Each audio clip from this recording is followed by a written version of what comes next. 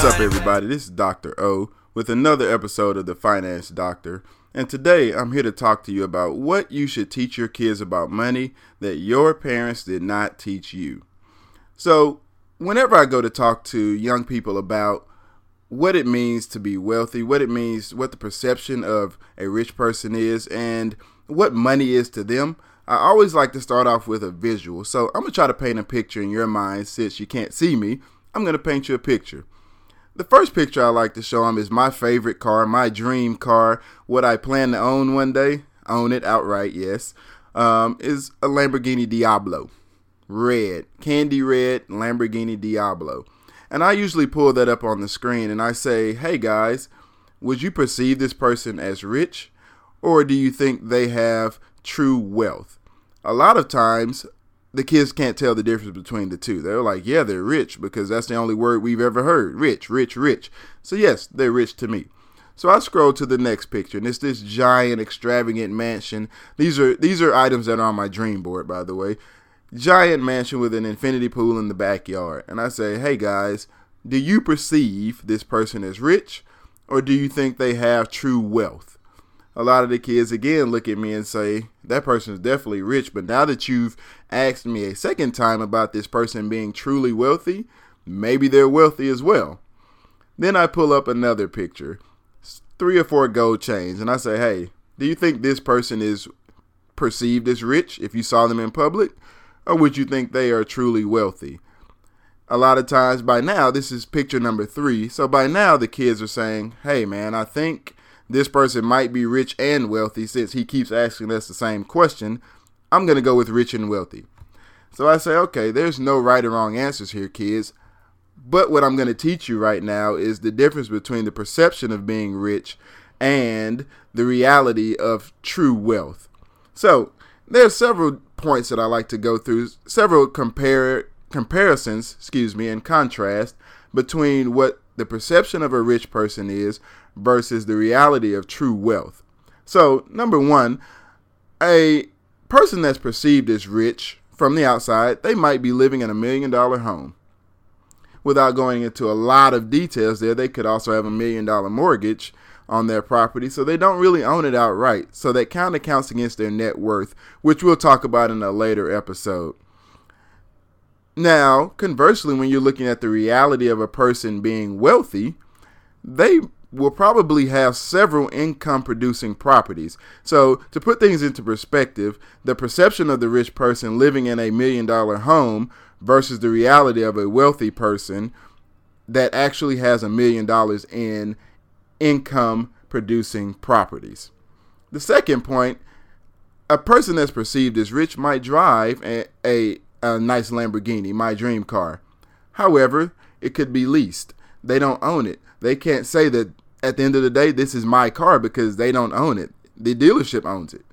Versus a truly wealthy person, or the reality of a wealthy person driving a car that most of us would be like, I don't want to drive that. They might drive a Toyota Camry.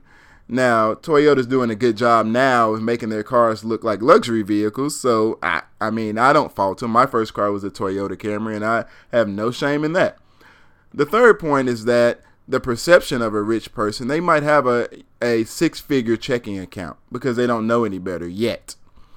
Versus the reality of a wealthy person with a 6-figure brokerage and retirement accounts. When I say brokerage, that means they're trading stocks, bonds, things on the open market. So the fourth point, when we're looking at the perception of a rich person versus being truly wealthy, the perceived rich person is planning vacations and saying, hey, we're going to take off work and go XYZ. We're going to go to the Bahamas, Hawaii, etc. While the wealthy person, or the reality of the wealthy person, they're living on vacation. They don't have to go to work because they have accumulated enough wealth to cover their bills. The perception of a rich person is that they work for money. A rich person, or a person that's perceived as rich, is working for money. They're going to a 9-to-5. And again, this is not at all to bash people that are making good money, because I love it. I love the hustle. So if you're making good money, I am not by any means faulting you or bashing you. But what I want to talk about is how we perceive rich versus true wealth. So how we're perceiving a rich person is that they're going to work for money. They have employer income with an ER on the end. Whereas a person that's truly wealthy, the money does all the work. They don't have to be there. They have passive income. So what that tells me is that this person has accumulated enough assets. They've accumulated things like rental properties, accounts that are able to pay their bills for them, where they don't necessarily have to go sit in an office and work a 9 to 5. For the person that we perceive as rich, money is everything. As opposed to a truly wealthy person, money is objective to them. And when true wealth is realized and when true wealth is achieved, a truly wealthy person is not concerned with how much money is made. They're concerned with how much money is kept.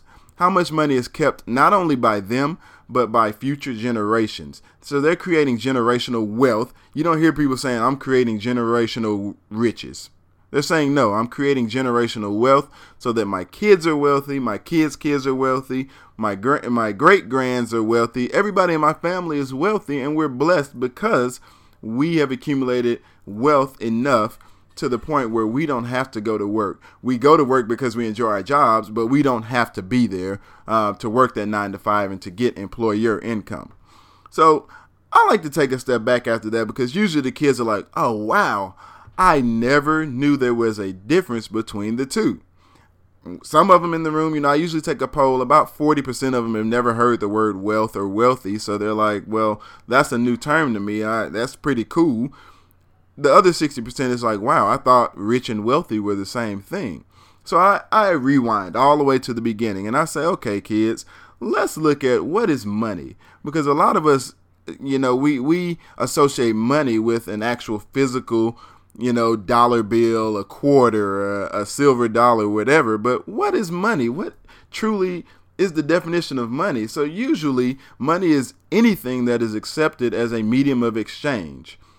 I really like the second definition of money that I found and that I love to use. It's a measure of value. A lot of us put our value in the dollar. We say, well, I got a certain amount of money, so I'm better than these other people, unfortunately. But by our definition, it's a measure of value. How much can you afford to buy? How much can you afford to have when you have money? And I always tell people this, money does make the world go round. We like to say, oh, money isn't everything. Yeah, but try living without it. You're not going to get very far if you don't have any money to spend. You're not going to get very far if you don't have a lot of disposable income. You're not able to buy the necessities of life. So for those people, I say, okay, I get what you're trying to say, but money does make the world go round and you do need it. You have to have it. So how did money start? I like to take things back to the most rudimentary, the most elementary forms when I talk about things such as money. So it started with the barter system. Let's say you and I are sitting down and before money even came around and we're sitting on a farm. And you're the next door neighbor and you got a farm too. And I say, hey, man, I'll give you 2 eggs for, a Salisbury steak. I want some ground beef. And you say, no, that ground beef is going to cost you 3 eggs. That's how the barter system got started, simply by people saying, well, let me apply a value to what I have to offer to people. Let me apply a value. If they want this ground beef, they got to give me 3 or 4 eggs because this ground beef is super valuable to me. On the other end, the person that has the eggs might say, well, my eggs are super valuable. So now we get into a negotiation. That is how the barter system came about. And that is how money came about, because now you've applied a value, like our other definition, you've applied a value to that money. You said, hey, this money is worth a lot to me, so I'm going to hold on to it. Or this money is nothing to me, so I'm going to spend it all. But you've applied some form of value to what you consider money, what you consider a medium of exchange. So moving into managing money, the biggest thing and the biggest argument that I get into when I'm dealing with clients is creating a budget. A lot of them say, I don't want to do that. I don't want to see any of that. I don't want to talk about it. I don't want to feel like I don't have any money. And I say, okay, are you done? So let's talk about budgeting. Since you don't want to look at it, we're going to talk about it anyway. So budgeting by definition is knowing where your money is going and not wondering where it went. It blows my mind how many times I'll sit down and I'll have a conversation with people and they say, "Oh man, I don't need the budget." And I say, "Okay, well, I'll challenge you. I'll give you a challenge." And I want to challenge everybody that's listening to this as well. I'll challenge you. Let me look at your budget and I'll tell you if you need a budget or not. And the answer 100% of the time is going to be yes. Yes, you do need a budget, because I can guarantee you I'll find some money that you didn't even know was there. It happens 10 times out of 10. I'll sit down with them and they'll say, "Oh, number one, I didn't realize I was spending $100 a week at McDonald's." It sounds ridiculous, but I've heard it. I've heard people literally say, "I didn't realize I was spending that much in fast food every day. I'm eating out every day and wondering why I'm gaining weight."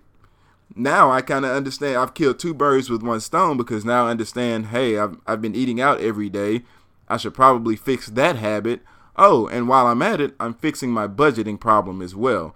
I'm learning how to make sure that I know where every penny that I make, I know where it's being spent. I can tell you, when I get paid, it doesn't matter if it's $40, $5, $1, I budget every penny of it. I can tell you where every penny of it went. And that's what I tell kids all the way from as long as they can understand it. I tell them that from the beginning all the way until they can't understand it anymore.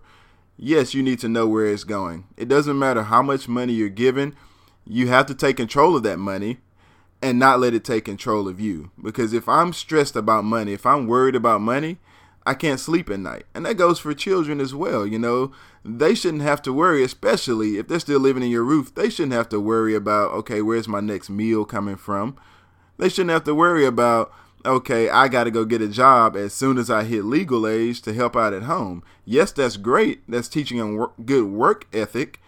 But at the same time, it's not teaching them how to budget, how to take care of their money, because now all they know is, hey, I go to work every day, I work the rest of my life, and I spend the money that I make, and that's all I know. I don't know anything about saving, investing, none of that. All I know is work, work, work, spend, spend, spend. So having that budget allows you the opportunity to understand where your money is going and not wondering where it has gone when you don't have any. So before spending that money, and I tell my son this all the time because he gets an allowance, he gets money from other people. I don't know, he's just a natural hustler, I guess. I don't know where he gets money from. He just comes home with cash, and it kind of concerns me at times, but I'm like, he's 8. He's not doing anything out of the ordinary. So before spending money, and I tell him this too, ask yourself 3 questions. Can I afford it? If the answer is no, then you probably don't need it. Do I need it? Which is your second question. And how will this purchase affect me? If I say to myself today, hey, I got $500 in the bank and I want to go buy a $20,000 car, can I afford it? Absolutely not. Do I need it? No, my car is still working. How will this purchase affect me? Well, now I'm in debt. I'm in $20,000 plus interest in debt because I just said that I wanted to go spend money because all my friends were driving new cars. I need a new car. When in actuality, I did not need it. I cannot afford it. And it's affecting me negatively because now I'm in debt and going to have to pay way more than what the car is worth by the end of the life of that loan. So the easiest way to start teaching children about budgeting is to tell them, let's separate your budget into 3 jars. Those 3 jars are your give or giving, your charitable contributions, whether, I know I have some listeners that go to church and they believe in tithing, but I also have some that don't. And that's okay too. To me, giving of your 10th or giving your tithes is also giving to charities, giving to something you're passionate about, helping people in need. That to me goes a lot further than, okay, well, I've been told to give 10% in church, so I'm just going to give 10% in church, without thinking about it, without thinking about who I'm actually helping, as opposed to going out there and actually helping somebody. So there's your giving jar. Then you have saving, and then you have your spending. So I always tell my son this every time. I say, all right, you got a $20 bill. Somebody gave you $20. Cool. Let's sit down and talk through it. And now to him, it's kind of automatic where he just knows to do it and he tells other people, which I'll get to that in a minute. But I always tell him, okay, you got $20. Let's see. Let's split that 3 ways because that's the easiest way to teach him. He's 8. So I say, let's split it 3 ways. The first thing you got to do is you got to take out money to save. So we're going to split it in half immediately, $10. The next thing, now you have $10 left. The next thing we're going to do, we're going to split that $10. And if you want to go buy a new toy, then you have to buy your friend a new toy as well. So now he understands, hey, I need to take some money to the bank. And, he does have a bank account. And I show him every now and again, hey, this is your account. This is where your money is going. No, the bank is not stealing from you. Understand that your money is safe. It is in the bank. Nobody's going to bother it. It's much safer than if it was sitting in our house. So he understands that, hey, I need to save my money so I can buy the things that I want, so that I can go to college, so that I can buy a car when I get older, so I can buy a house and have this money saved up for 18, 19, 20 years when I get out of the house and can live on my own. He also understands the value of giving to someone else.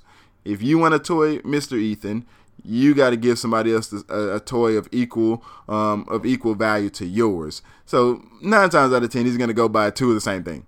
He's going to go to the store and say, oh, I want a Beyblade, so I'm going to buy Evan a Beyblade. I'm going to buy one of my classmates a Beyblade because I know that's what I want, and I understand that what I get, my friends have to have something of equal value, so that now he understands to give, he understands how to save, and he also understands how to spend. So let's break that down a little bit further. Let's take that 3 jars and split it into 5. So the 5-jar system, and I did this growing up, and it's worked for me because it taught me discipline, and it also made me very aware of where my money is going and not so tight-fisted when it came to my money, because I understood just because I'm going and doing a budget down to 0 doesn't mean I have $0 in the bank, or doesn't mean I have $0 to spend. So breaking it down to 5 jars, you have your giving. You have your house tax. Yes, my parents charged us tax to be in their home. But, initially I said, why are we paying? Wait a minute, taxes? What is this nonsense? But now that I'm an adult, I see what taxes are. But at the same time, what they taught us was, hey, whenever we're going to do things as a family, whenever we're going to go out to eat, that's where the house tax money is going to. We have a pool of money that we're going to take, and we're going to go out to eat. We're going to go as a family and sit down and eat, and that's where your tax dollars are going. I wish the government did us like that and told us, hey, we're going to treat you to dinner on your tax dollars. No, they take it and then make you work to get just a little small portion of it back. But anyway, I digress.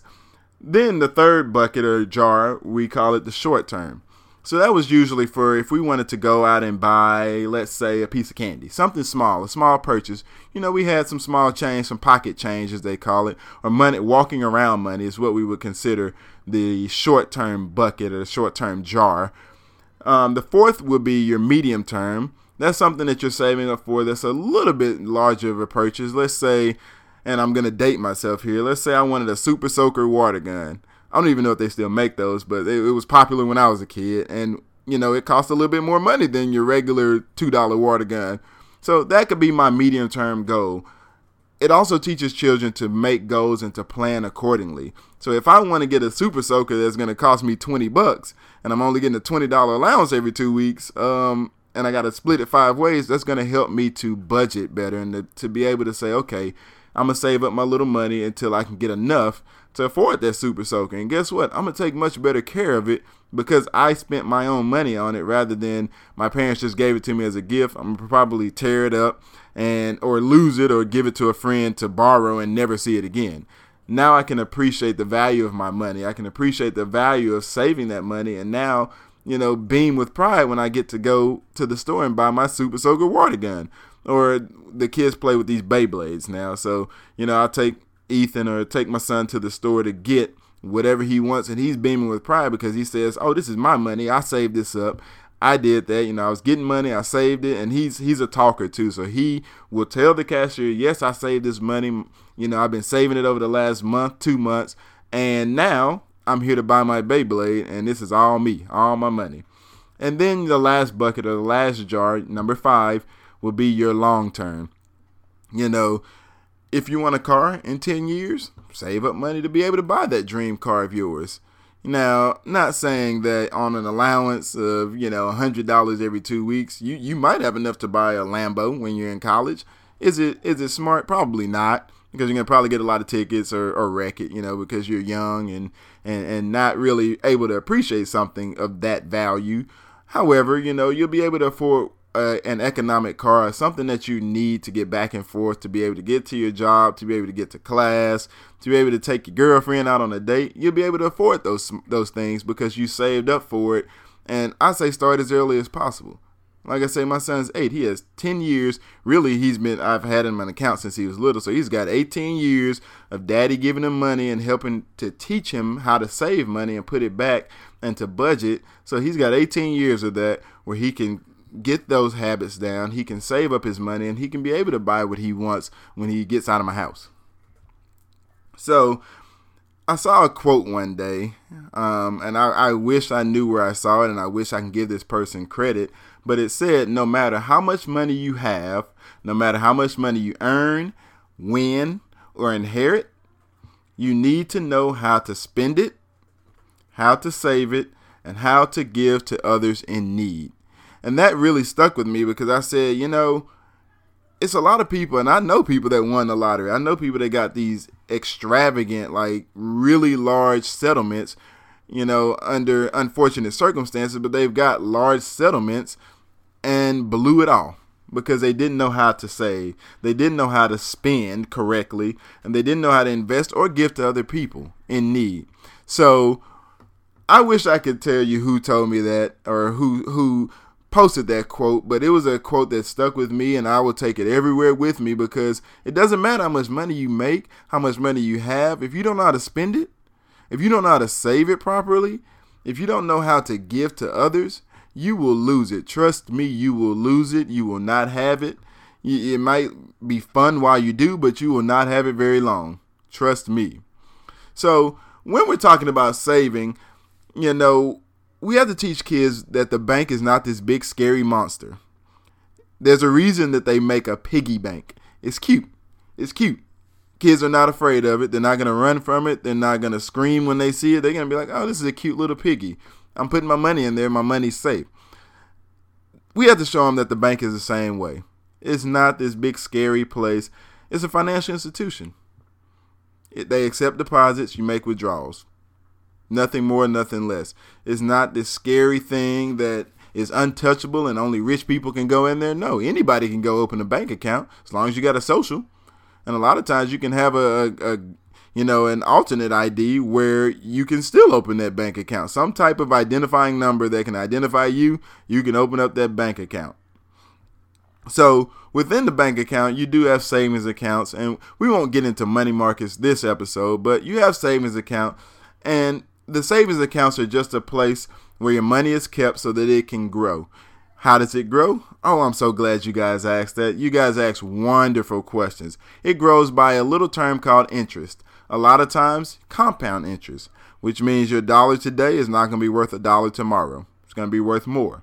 And as your dollar tomorrow, let's say if it's 10%, that's 10 cents on that dollar. Now you're going to gain interest on $1.10.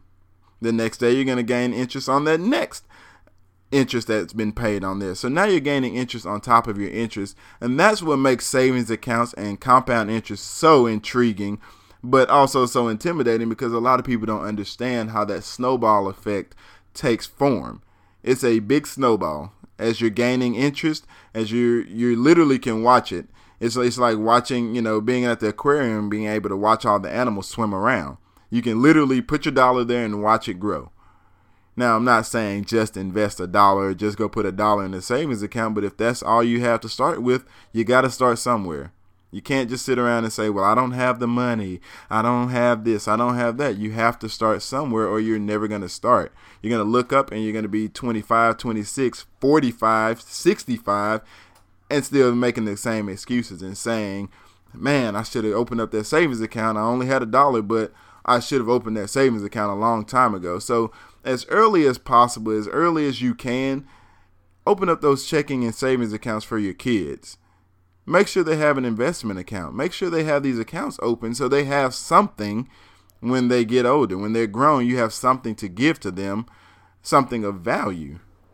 I think it's quite selfish that if we, when we don't do that. I think it's selfish of us to say, oh, this is all my money and you're living rent free, so I'm going to keep all that. No, we need to set them up and build those habits, help them to form those habits that will transition them into adulthood, that will transition them into effective adulthood and help them to be adults that can turn around and teach these same financial principles to their kids and their kids' kids and their kids' friends and anybody else who they come in contact with. So the next thing I like to teach about children is allow them to turn their creativity into cash flow. A lot of times we'll see them doing little quirky stuff around the house, and rather than us thinking, hey, this could be a good business idea for them because it's something they enjoy doing, we say, oh man, that's stupid. Oh man, you're getting on my nerves. That's annoying. That's silly. That's just a little kid thing. But there are kids and there are parents that will definitely capitalize on that. They'll see it and be like, oh, that's a good idea. Just like these Beyblades that they like to play with. Who would have thought that a spinning top and turn it into a battle would have been, such a lucrative idea? Who would have thunk it? Who would have thought it? Probably nobody back then when they were creating spinning tops. However, someone saw an idea, someone probably, and I can almost guarantee it was some kids sitting down playing with some spinning tops. They started hitting up against each other and they said, wow, that's a good idea. Maybe we should start selling actual spinning tops that do battle. So allow them, help them to grow that creativity. If they're drawing pictures, encourage them. Say, that's a beautiful picture. Now, how do you turn it into a business idea? How do you make money off that? Because if you like money and you're creative, think about ways you can turn that creativity into business ideas. The old adage about the lemonade stand stands true today. There was a person that said, oh man, it's 100 degrees outside. Maybe I like lemonade. Maybe everybody that's running by here, all the kids in the neighborhood that's out here playing, maybe they want a cold drink. So guess what? They set up a lemonade stand and they post it up right there in the middle of everybody playing and handed out cold lemonade. Even if they're selling it for a quarter, you think about kids coming back every time you come back for a refill. Hey, that's another quarter. You're making a killing on the summer, throughout the summer. You're at home every day. Everybody's outside playing and sweating. So at this point, you're making a killing. So allow them to turn that creativity into cash flow. Show them how to do it. Even if it's something as small as, hey, I see that everybody in the neighborhood, they don't like to take their trash cans out to the road on a Friday. So I'm going to go down door by door early on a Friday morning and put their trash cans out by the road, and they're going to pay me $1. That's creative. That's going out there and turning that creativity into cash flow. Doesn't mean they're a dumpster guy or they're the trash man. No, it means they're being smart. It means they're capitalizing on people's laziness or the fact that people just don't want to get up on a Friday morning and put their trash cans out. And now they've turned that creativity, that thought process, them being observant, they're turning that into cash flow, cold, hard cash. So there's one graphic that I like to show people, and it stands true from adolescence to adulthood to retirement. Turn that allowance, take that allowance, because a lot of kids are getting an allowance now. Some might not, but whatever you want to call it, you're giving them some form of money, hopefully. So take that allowance, go out there, turn it into buying and owning a business, and turn that into passive income. So with my example of the kid that's going down the street to pick up all the trash cans and put them out by the road early Friday morning, guess what? Now he's taking his allowance, or he's taking that money that he's gotten. So he's already in the buying and owning a business phase. He's going to take that money that he has, and he might go knock on the next door and say, hey, man, I'm tired of getting up on a Friday morning. You want to work for me?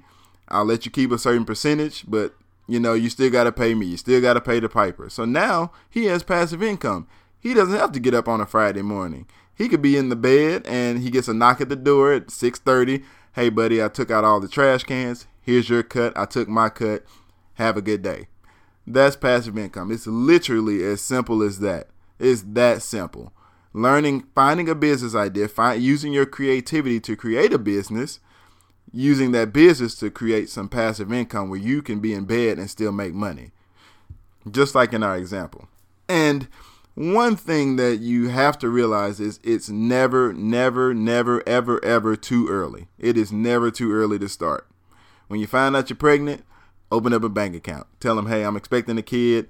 this is my custodial account. I'm going to put a little money to the side because they won't let you open it without a social. So I stand corrected. Put a little money to the side and say, hey, this is the money when this child gets here and gets a social, gets a birth certificate. We're opening up this account so they can have some money in the bank and we can start a good habit of putting money to the side for them. Show them those habits. Take them to the bank with you.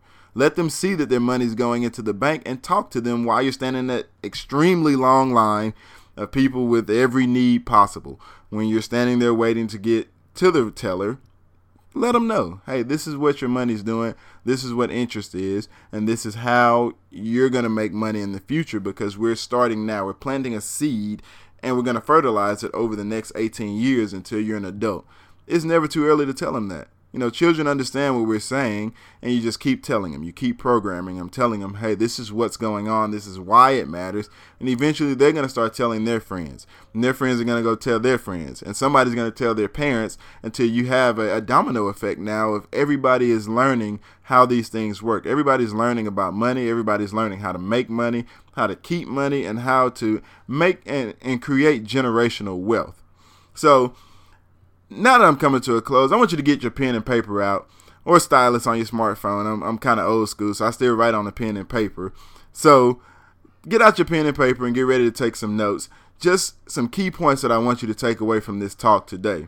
So what can you tell your kids about money? Number one, you can teach them what money is. As we talked about, it's a medium of exchange, and it's something of value. So teach them what money is and how valuable it is to you. Figure out how valuable it is to them as well. Because they might think, daddy's been making money, so it's not valuable to me. At which time you need to reprogram them and teach them, hey, yeah, it is valuable because this is my money. I'm giving it to you now, but eventually you're going to have to fly on your own. So teach them about, number two, teach them about the time value of money.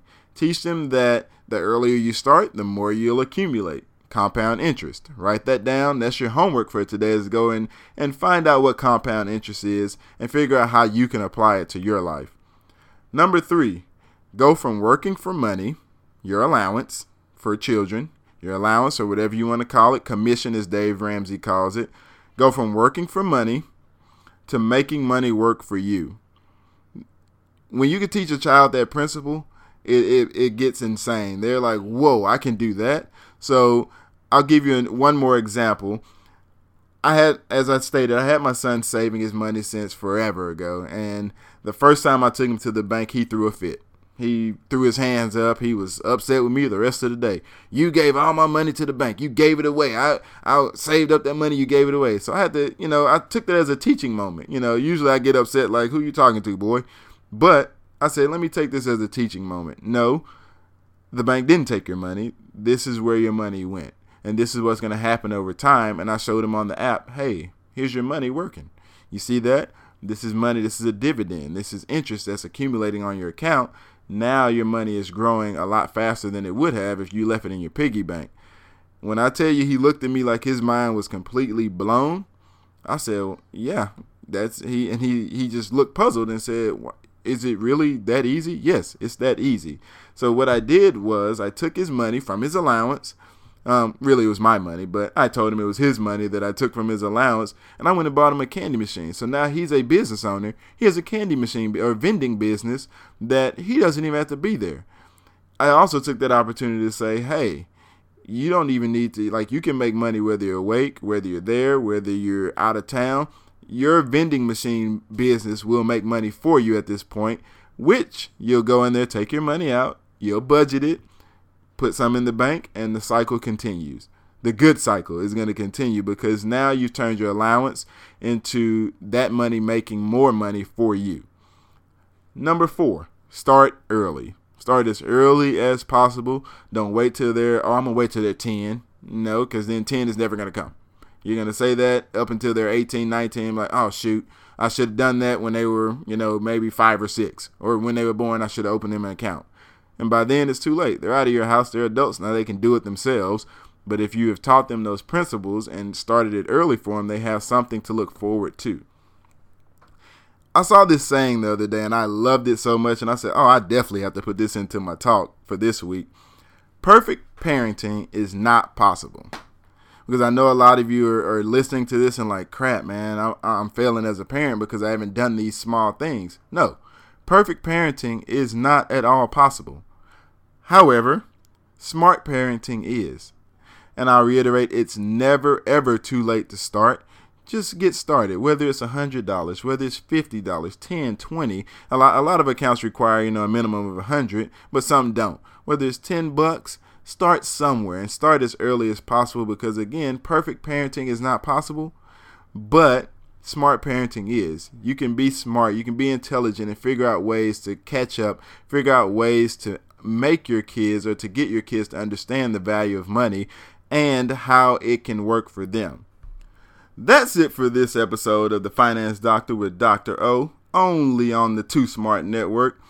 If you want to catch me, you can find me on Instagram at Dr. Clement O. That's DrClementO. Until next time, folks, peace out.